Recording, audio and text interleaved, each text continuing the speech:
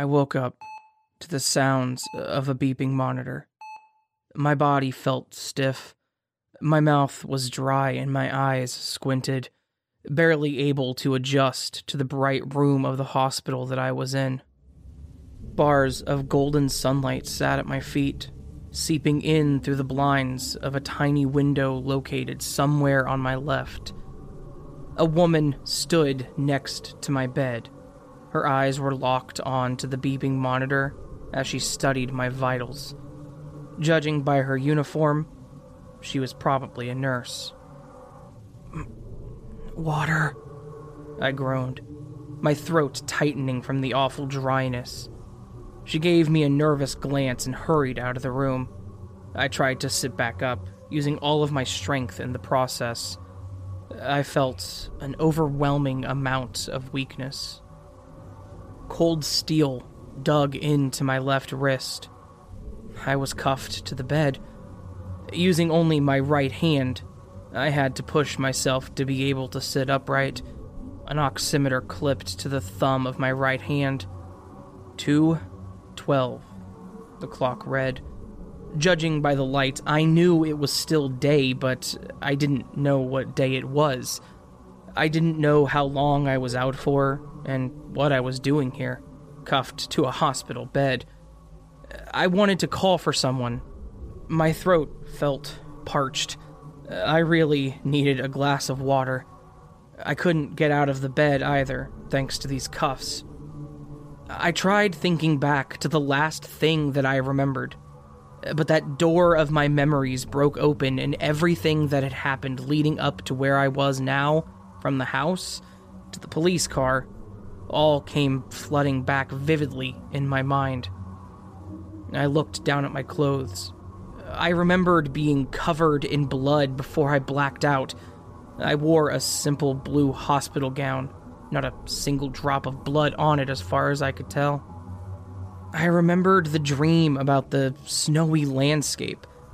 I'd walked right through the window in Aunt Greta's living room and right into an eternal winter, a place that I was used to seeing in my dreams. I remembered picking up a bone key, which was placed in a puddle of dark, warm, and disturbingly fresh blood, and then I answered the door to 2 cops, while covered head to toe in it. I had trouble processing all this. I couldn't tell which parts were real and which were belonged to a vivid dream. For a moment, a disturbing thought made itself known to me. What if none of it was a dream? I dismissed the key and the window as being just products of my mind, and the cuffs had confirmed the cops being real, so I had accepted that part. But what unsettled me was the fact that reality and the dream I saw seemed to strangely merge into a seamless narrative. Not a lot of time had passed when the door finally opened, ending my isolation, and a doctor walked in, followed by the same nurse that I saw before, her fingers twisting the cap off a bottle of water. I drank hurriedly as she raised and tilted the tiny bottle to my lips. Tiny streams of it leaked down my chin and onto my gown. I didn't really care. "Can you hear me, Mr. Vale?" the doctor asked. She pulled a tiny flashlight out of her coat and turned it on with a click, using gloved hands to open my eyes wide as she shone her light into both of them. I gave a tiny nod in response. "Your name is Daniel Vale, correct?" she asked, rising back up again, my eyes focused onto her name tag. Anna J. Levitt. Levitt. That name seemed familiar. "Yeah," I answered, dismissing all other thoughts that I had. "How are you feeling now?" she asked, looking down at me, anticipating my answer. I feel alright, I guess, just a bit weak." She nodded, almost absently. My answer hung in the air as she seemingly waited for me to tell her more. Either that or she was lost in thought. The beeping which filled the void was now almost soothing. Realizing that I was done with my answer, she left the room in a hurried pace. The nurse followed after her. I parted my lips to ask about the date, holding back the storm of other questions I had for now, yet I was too slow. As a result, I was met with a closed door and silence. I leaned back and let out a sigh. I anticipated desperately for someone, anyone, while I sat alone with only the beeping to keep me filling the emptiness and holding me back from screaming out loud. Though I don't think I had the strength to do that either. The door opened again, sooner than I anticipated. Expecting the doctor, I began to speak, the question about the date rising up right to the tip of my tongue. How long My dad shut the door behind him. He walked up to the bed and took a seat next to it. He wore a long brown coat, which he didn't bother to hang. "Dad?" I muttered, as a way of greeting. All questions I had quieted for a moment. He looked over me from the top of his glasses, studying every inch of my face. His brows wrinkled and his teeth gritted behind his lips. How much had this man changed? The last time I remember really passing out before this was the night I saw the old woman's ghost for the first time. That night, I was met with something that I truly feared. It had been my dad's voice I had woken up to. But that was back then, when he used to be a cheerful and a pretty enthusiastic guy. And now, looking at him, and the way he silently observed me, as if mentally preparing himself to speak with his own son, had upset me more than he could ever know. But I sighed, swallowing my feelings and awaiting whatever it was he had to tell me. "Your Aunt Greta, what were you doing at her place last night?" he asked gravely, his tone cold and unfeeling. "Well, I was visiting the old house. I needed a place to stay in the neighborhood. It was too late. I was tired. Why did you go there?" he said. His eyes had a dark intensity to them. I was familiar with that look, yet I still wasn't used to it. "Well, last night..." I paused for a moment before giving him an answer. I had too many questions of my own as well. "Why are you here?" "No," he dismissed my query. "Why were you there last night? What did you go to do?" "Do you even remember the fact that I'm your son?" I said bitterly. "I don't know why you came here. I'm so fucking lost. I have no idea what the fuck is going on. I'm cuffed to this bed for some reason, and you never even asked me if I'm feeling okay. How about some fucking decency for once, Dad?" "It's always about you, isn't it?" he said, unflinching, in that same calm and cold tone. "Your Aunt Greta has been missing since last night." Those words tore right through me like a spear. My lips quivered. I was unable to get any words out. "They found this," he said, pushing his hand into the pocket of his coat and pulling out a photograph. Maggots crawled, devouring every last bit of flesh that still clung to the skull. The flash of whatever camera had been used to capture it illuminated the walls, and the corner the skull had been almost carefully placed in. I retched, feeling sick. I used my free hand to shove the photograph my dad held firmly aside, and then covered my mouth with it. "This was taken from the old house you had been visiting last night, before you went to Greta's place," he breathed, closing his eyes to think for a moment. "The neighbor saw you leaving in a panic." I don't... I felt a complex feeling, an amalgamation of fear and disgust.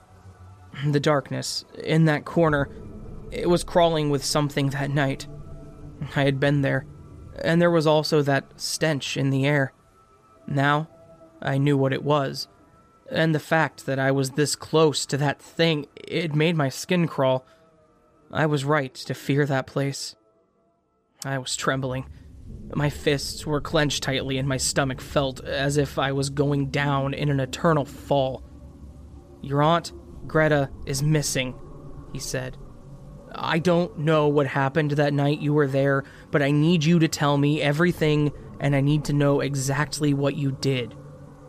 "What I did?" I spat, still unable to fully grasp all that had been laid in front of me. "You came out looking like you had just been in a slaughterhouse, from what I know. We still don't know whose blood it was, but in a few hours, we'll know for sure," he said. "And this," he said, reaching into his coat pocket once more, "was the only thing found in your pocket. The key," I thought. "The key I saw in my dreams." But my expectations were shattered when he pulled out a plastic pouch containing something. I thought I didn't really understand what he was showing me at first, but that would be a lie. I did. I just didn't want to accept it. At the bottom of the pouch, crusted with blood, was a wrinkled human finger. The moment I saw that, I tried wriggling my fingers, trying to get a feel from each one of them, going so far as to even remove the oximeter with the help of my jaws to check for my thumb. When I did confirm that it was there, I put aside the medical device so that my thumb was in plain sight. The finger wasn't mine. My dad had a frown on his face, as if the fact that I worried about losing a finger had somehow further disappointed him. "It isn't yours, and now that you've checked, you know," he said, leaning closer to me. "It isn't Greta's either. I don't know whose it is, but we will find out soon enough." I don't understand. I really don't understand what the fuck is going on, but I did not do whatever it is you think I did. "I want to believe you, Dan. I really do. And I think that, to some extent, I do, actually. I'm here because I was able to pull a few strings with the guys at work, but they won't be giving me this case. And with the thing about the missing children, and you being a school teacher and all, what is that supposed to mean?" Now, I truly felt angry. I didn't know what he was trying to tell me, or if he was trying to tell me anything at all. But coming from my own father, being treated like this, I couldn't take it. "Just tell me—" "Get out!" I said. I didn't have to repeat myself again, as he went right to the door, placing a hand on it before giving me one final glance, and then moving out. That day was no rest for me. I had rounds of questioning with other detectives, and none of them mentioned my dad even once, and I held on to my side of the story pretty firmly. I was taking a trip down memory lane, and it got too late, and I had to stay with my aunt who lived in that neighborhood, and no, I don't know where she is. I spent almost the entire day answering questions, until the doctor finally had to intervene and got me some time to rest. An officer had been posted outside my room. I'm pretty sure I can't be in cuffs without a charge for more than 48 hours or something, but I wasn't sure. When the lights were dimmed, I rested my head on the shitty pillow and closed my eyes. I could still hear some mumbling outside the room, but that soon faded away and the thoughts of Aunt Greta came into my mind. I had no clue about her whereabouts. Nothing. Even thinking back, picturing the previous night as clearly as I couldn't catch a single clue as to where she had gone. Nothing made sense. I should probably let the police handle this one, but they were probably going to stay on me. And maybe, just maybe, even though I hated thinking about it, it could be too late whenever they start looking for her. I didn't know who the skull belonged to or why it was there. Every reason that I was able to come up with went beyond the rationality of this world and into the paranormal. Every clue, every event that happened led to the dream I had, and back to the disaster of a funeral that my mom got, which she didn't deserve. The fact that her flesh was the only thing left behind, and the fact that I pocketed a key in my dreams that in the waking world turned out to be a finger, and that I couldn't tell where the dream ended or where reality had taken its course. The fact that the dream itself took place in a world my mother had painted so vividly with her stories when she put me to sleep led me to believe that it all starts there, in that house with a simple story. Winter Kingdom, she had called it. And even to this day, I know all of it so well that every word of that story brings detailed imagery to my mind. And with that realization, I knew that if I wanted to find my aunt, I had to start a step ahead of the place it all started, the window. But first, I had to somehow get out of this room. I tried wriggling out of the cuffs at first, but it was a stupid and vain attempt. I even considered breaking my own wrist to slide it out, but that idea was quickly put aside. I lay in defeat, staring up at the white ceiling, hoping that by some miracle that the cuffs would just click open, leaving me to go about my way, but of course that didn't happen. Being in a dimly lit room didn't make things easy for me either. I felt uneasy being held in a room of dancing shadows, unable to even move at will. The moonlight had made its way through the window now, and I was so glad that the window had been behind my head and not in front of it. My thoughts began to slow down, and slowly they were weakened. And the only thing I could focus on anymore was the rhythmic beeping of the monitor, pulling me slowly into a much-needed sleep. I was not in the snow-covered landscape I usually found myself in. This time, I was at the front of that treacherous house. I stood at the door, which was wide open for me to enter. I heard a creak come from within, and I took a step within. The moonlight was the only thing that illuminated my path, and I lost that too when I turned around and shut the door behind me. This was my body, but it wasn't me who controlled it. Like a puppet, I reluctantly found myself following the creaking sound coming from upstairs, and my strings were pulled by some malicious puppeteer. I almost glided up the stairs, my feet hardly touching them, and I found myself next to that dark corner. I passed it absently and followed the creaking into the door of my parents' old room, not knowing what to expect. Lumps of terror formed in my body as I was painfully aware of being alone in the dark, or rather expecting not to be alone. There, in the room, sitting on the floor, half concealed by the darkness, with her arms crossed, pulling her knees to her chest, was my aunt. She looked up at me as she rocked back and forth on the floor. Dark bags had formed under her eyes from sleeplessness. I looked down at her hand, and she had all of her fingers. And then I noticed a disturbing detail. An old, wrinkled hand curled along her shoulder. A hand I knew belonged to a demon from my past. She sat there, holding Aunt Greta in her clutches, squatting down on the floor naked as she had been the first night I'd seen her. Bald patches among a head of white hair and cracked, decaying skin was the least of what stood out about her. She put her other hand over my aunt's face and pulled her into the dark with her.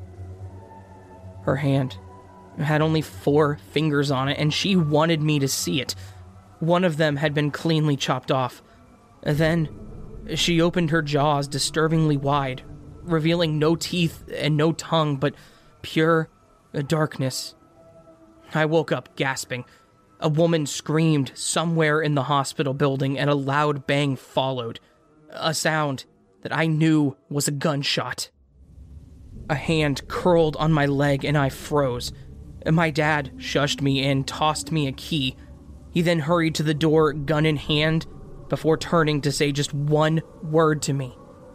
He decided against it and went out to wherever the gunshots were coming from. More gunshots rang out. There was a shooter at loose somewhere in the hospital, and my dad rushed to help. Awful as it was, I knew that this was my only chance. I had to get away. Knowing my dad, I knew that he didn't want me to escape the hospital, and he trusted me enough for that. I put the key into my cuffs and turned. Another wave of screams rang out as more gunshots fired into the hospital. The shooter was 1 floor below me. Click. I was finally free. I pulled my hand out of my little captor and crept slowly to the door, making minimal sounds, and turned it open. The entire floor seemed deserted from what I saw. The lights had been dimmed and the staff were either already hiding in here somewhere or they had gotten on to another floor. I didn't have time to check. I sneaked to the desk at the floor, past the elevators, and reached the stairs, ready to make a mad dash down and out the gates. That would not happen. I heard steps coming up the stairs, and I didn't want to risk being caught by someone who could potentially be the shooter. I ran away from the stairs, opening the door to a random room and forcing myself in. A man lay on a hospital bed there. The lights had been completely dimmed. He was a younger man than me, and he was fully awake, shushing me with the look of absolute terror on his face. A gunshot came from the floor below, and I took this as an opportunity to escape. I pushed out of the room and fell down into the hallway as another gunshot blasted right next to me and into the room I had left, most probably killing the man within. I got a good look at the tall, curly-haired kid with bright blue eyes, wearing a sports jersey and clutching some kind of a handgun. I realized now that there were 2 shooters in this building, or at least those that I knew of. I ran, moving in a zigzag pattern as the shooter, I presume, took his aim. I knew that my dad was probably downstairs chasing one shooter while the other one stood here, probably still not found out by the policeman. The shooting downstairs started again, and this time it came from different sides. It almost sounded like a war zone down there, and in this chaos, the gunshots blasted again, this time going through my ear and blasting a huge part of it away.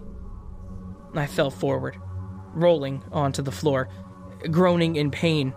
But then I pushed myself up to all fours and crawled my way into a room, hiding for a while. The shooter walked calmly. He was in no rush, and judging from his pace that I could faintly hear over the shootout downstairs, he intended to make a visit to every room here. The shooting downstairs was getting more heated, and I felt so much about so many things. I had never felt as conflicted in my life ever before. Was I to run? Should I do something? What about my dad? All these thoughts ate away at me, and I gritted my teeth, clutching on to the window and slowly pushing it open. A chilly air met me, and I stood next to it, planning nothing and thinking about almost everything. All these thoughts met up at an empty conclusion. The door in front of me burst open, and in came the kid, his gun facing me. As he unloaded a shot on me, as I stumbled back, my shoulder had caught the bullet, and I fell right through the 2nd floor window, down onto the snow, rolling forward and onto my left shoulder, which sent up a hellish, burning pain through my body. I clutched it, thankful for the short fall and that nothing seemed to be broken, and made my way away from there, all the while asking myself if what I was about to go after was even worth all of this. Adrenaline flowed through me, giving my body the strength to keep going, but I knew it wouldn't last, so I had to make wherever I was going count. Car lights shone on me, but I went unnoticed. Police cars and news vans alike were making their way to the hospital. To them, I was probably some drunk. A storm of madness had been raging, and somehow I was caught right in the middle of it. Or maybe it was just me whose luck was cursed. Either way, there was something about this that went way deeper than the reaches of human hands. There was an element to this that was otherworldly, and fate willed it to have it fall on me. Maybe that's why I was still alive, even after having the claws of death almost grab at me. A car came by me, slowing down and following me at my own slow pace on the road. I was too lost in my own cursed world that I failed to notice any significant details about it. The driver turned the window down and called out to me. "Mr. Vale," he said, hushed yet loud enough. I turned to look at him, averting my eyes away, but he was determined. I didn't want to be back in police custody, not after all I had just done. "Mr. Vale," he called out once again. I sighed and turned to look at the driver, accepting defeat. I couldn't get much farther anyway, not with a bullet through my shoulder. I walked up to him, clutching my shoulder, and he unlocked the door for me. "I knew I'd find you here," the man said, smiling that familiar, friendly smile that I had known him to have. I would have called out his name, but after all I'd been through, I hardly felt sane anymore. "Get in," Mathis said. "Quick." I sat next to him, shutting the door after me with great effort. The car was completely silent. The radio had been turned off, and it smelled of absolutely nothing. There was something empty about the car. He didn't start the car straight away. Instead, he turned to me. "You look a little pale," he said. "Are you all right?" "Well, Where are we going?" I asked, as the car began to move. His eyes were fixed on the silent road ahead. "Look under your seat," he said. "Yeah, right there. Pick it up." I pulled out a black bag, and then turned to him in confusion. "Put it on your face," he said. At first, I really didn't choose to believe in what I was hearing. Then, he reached to his left and pulled a pistol out, aiming right at my gut. "Put it on," he said, stressing each and every word he spoke. The gun still aimed at me. I sat still, contemplating whatever the fuck this was supposed to be, when he leaned to the side, right hand still on the wheel, and pressed the barrel of the gun to my crotch. After which, I did as I was told, putting myself in a cloak of darkness. "We're going to a special place. I have something to show you."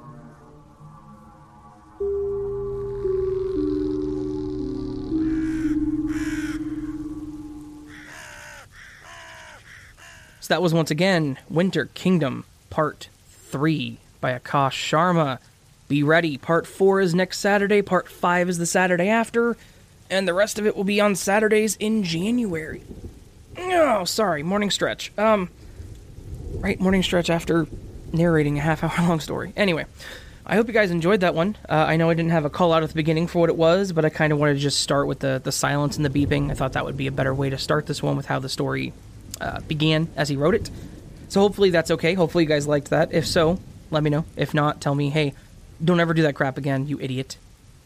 But be a little nicer about it. Like, don't like berate me like that. I don't know. Anyway, if you guys would like more content like this, or content that's not like this, please consider joining Nevermore. To do so, all you got to do is hit that subscribe button and the bell icon next to it.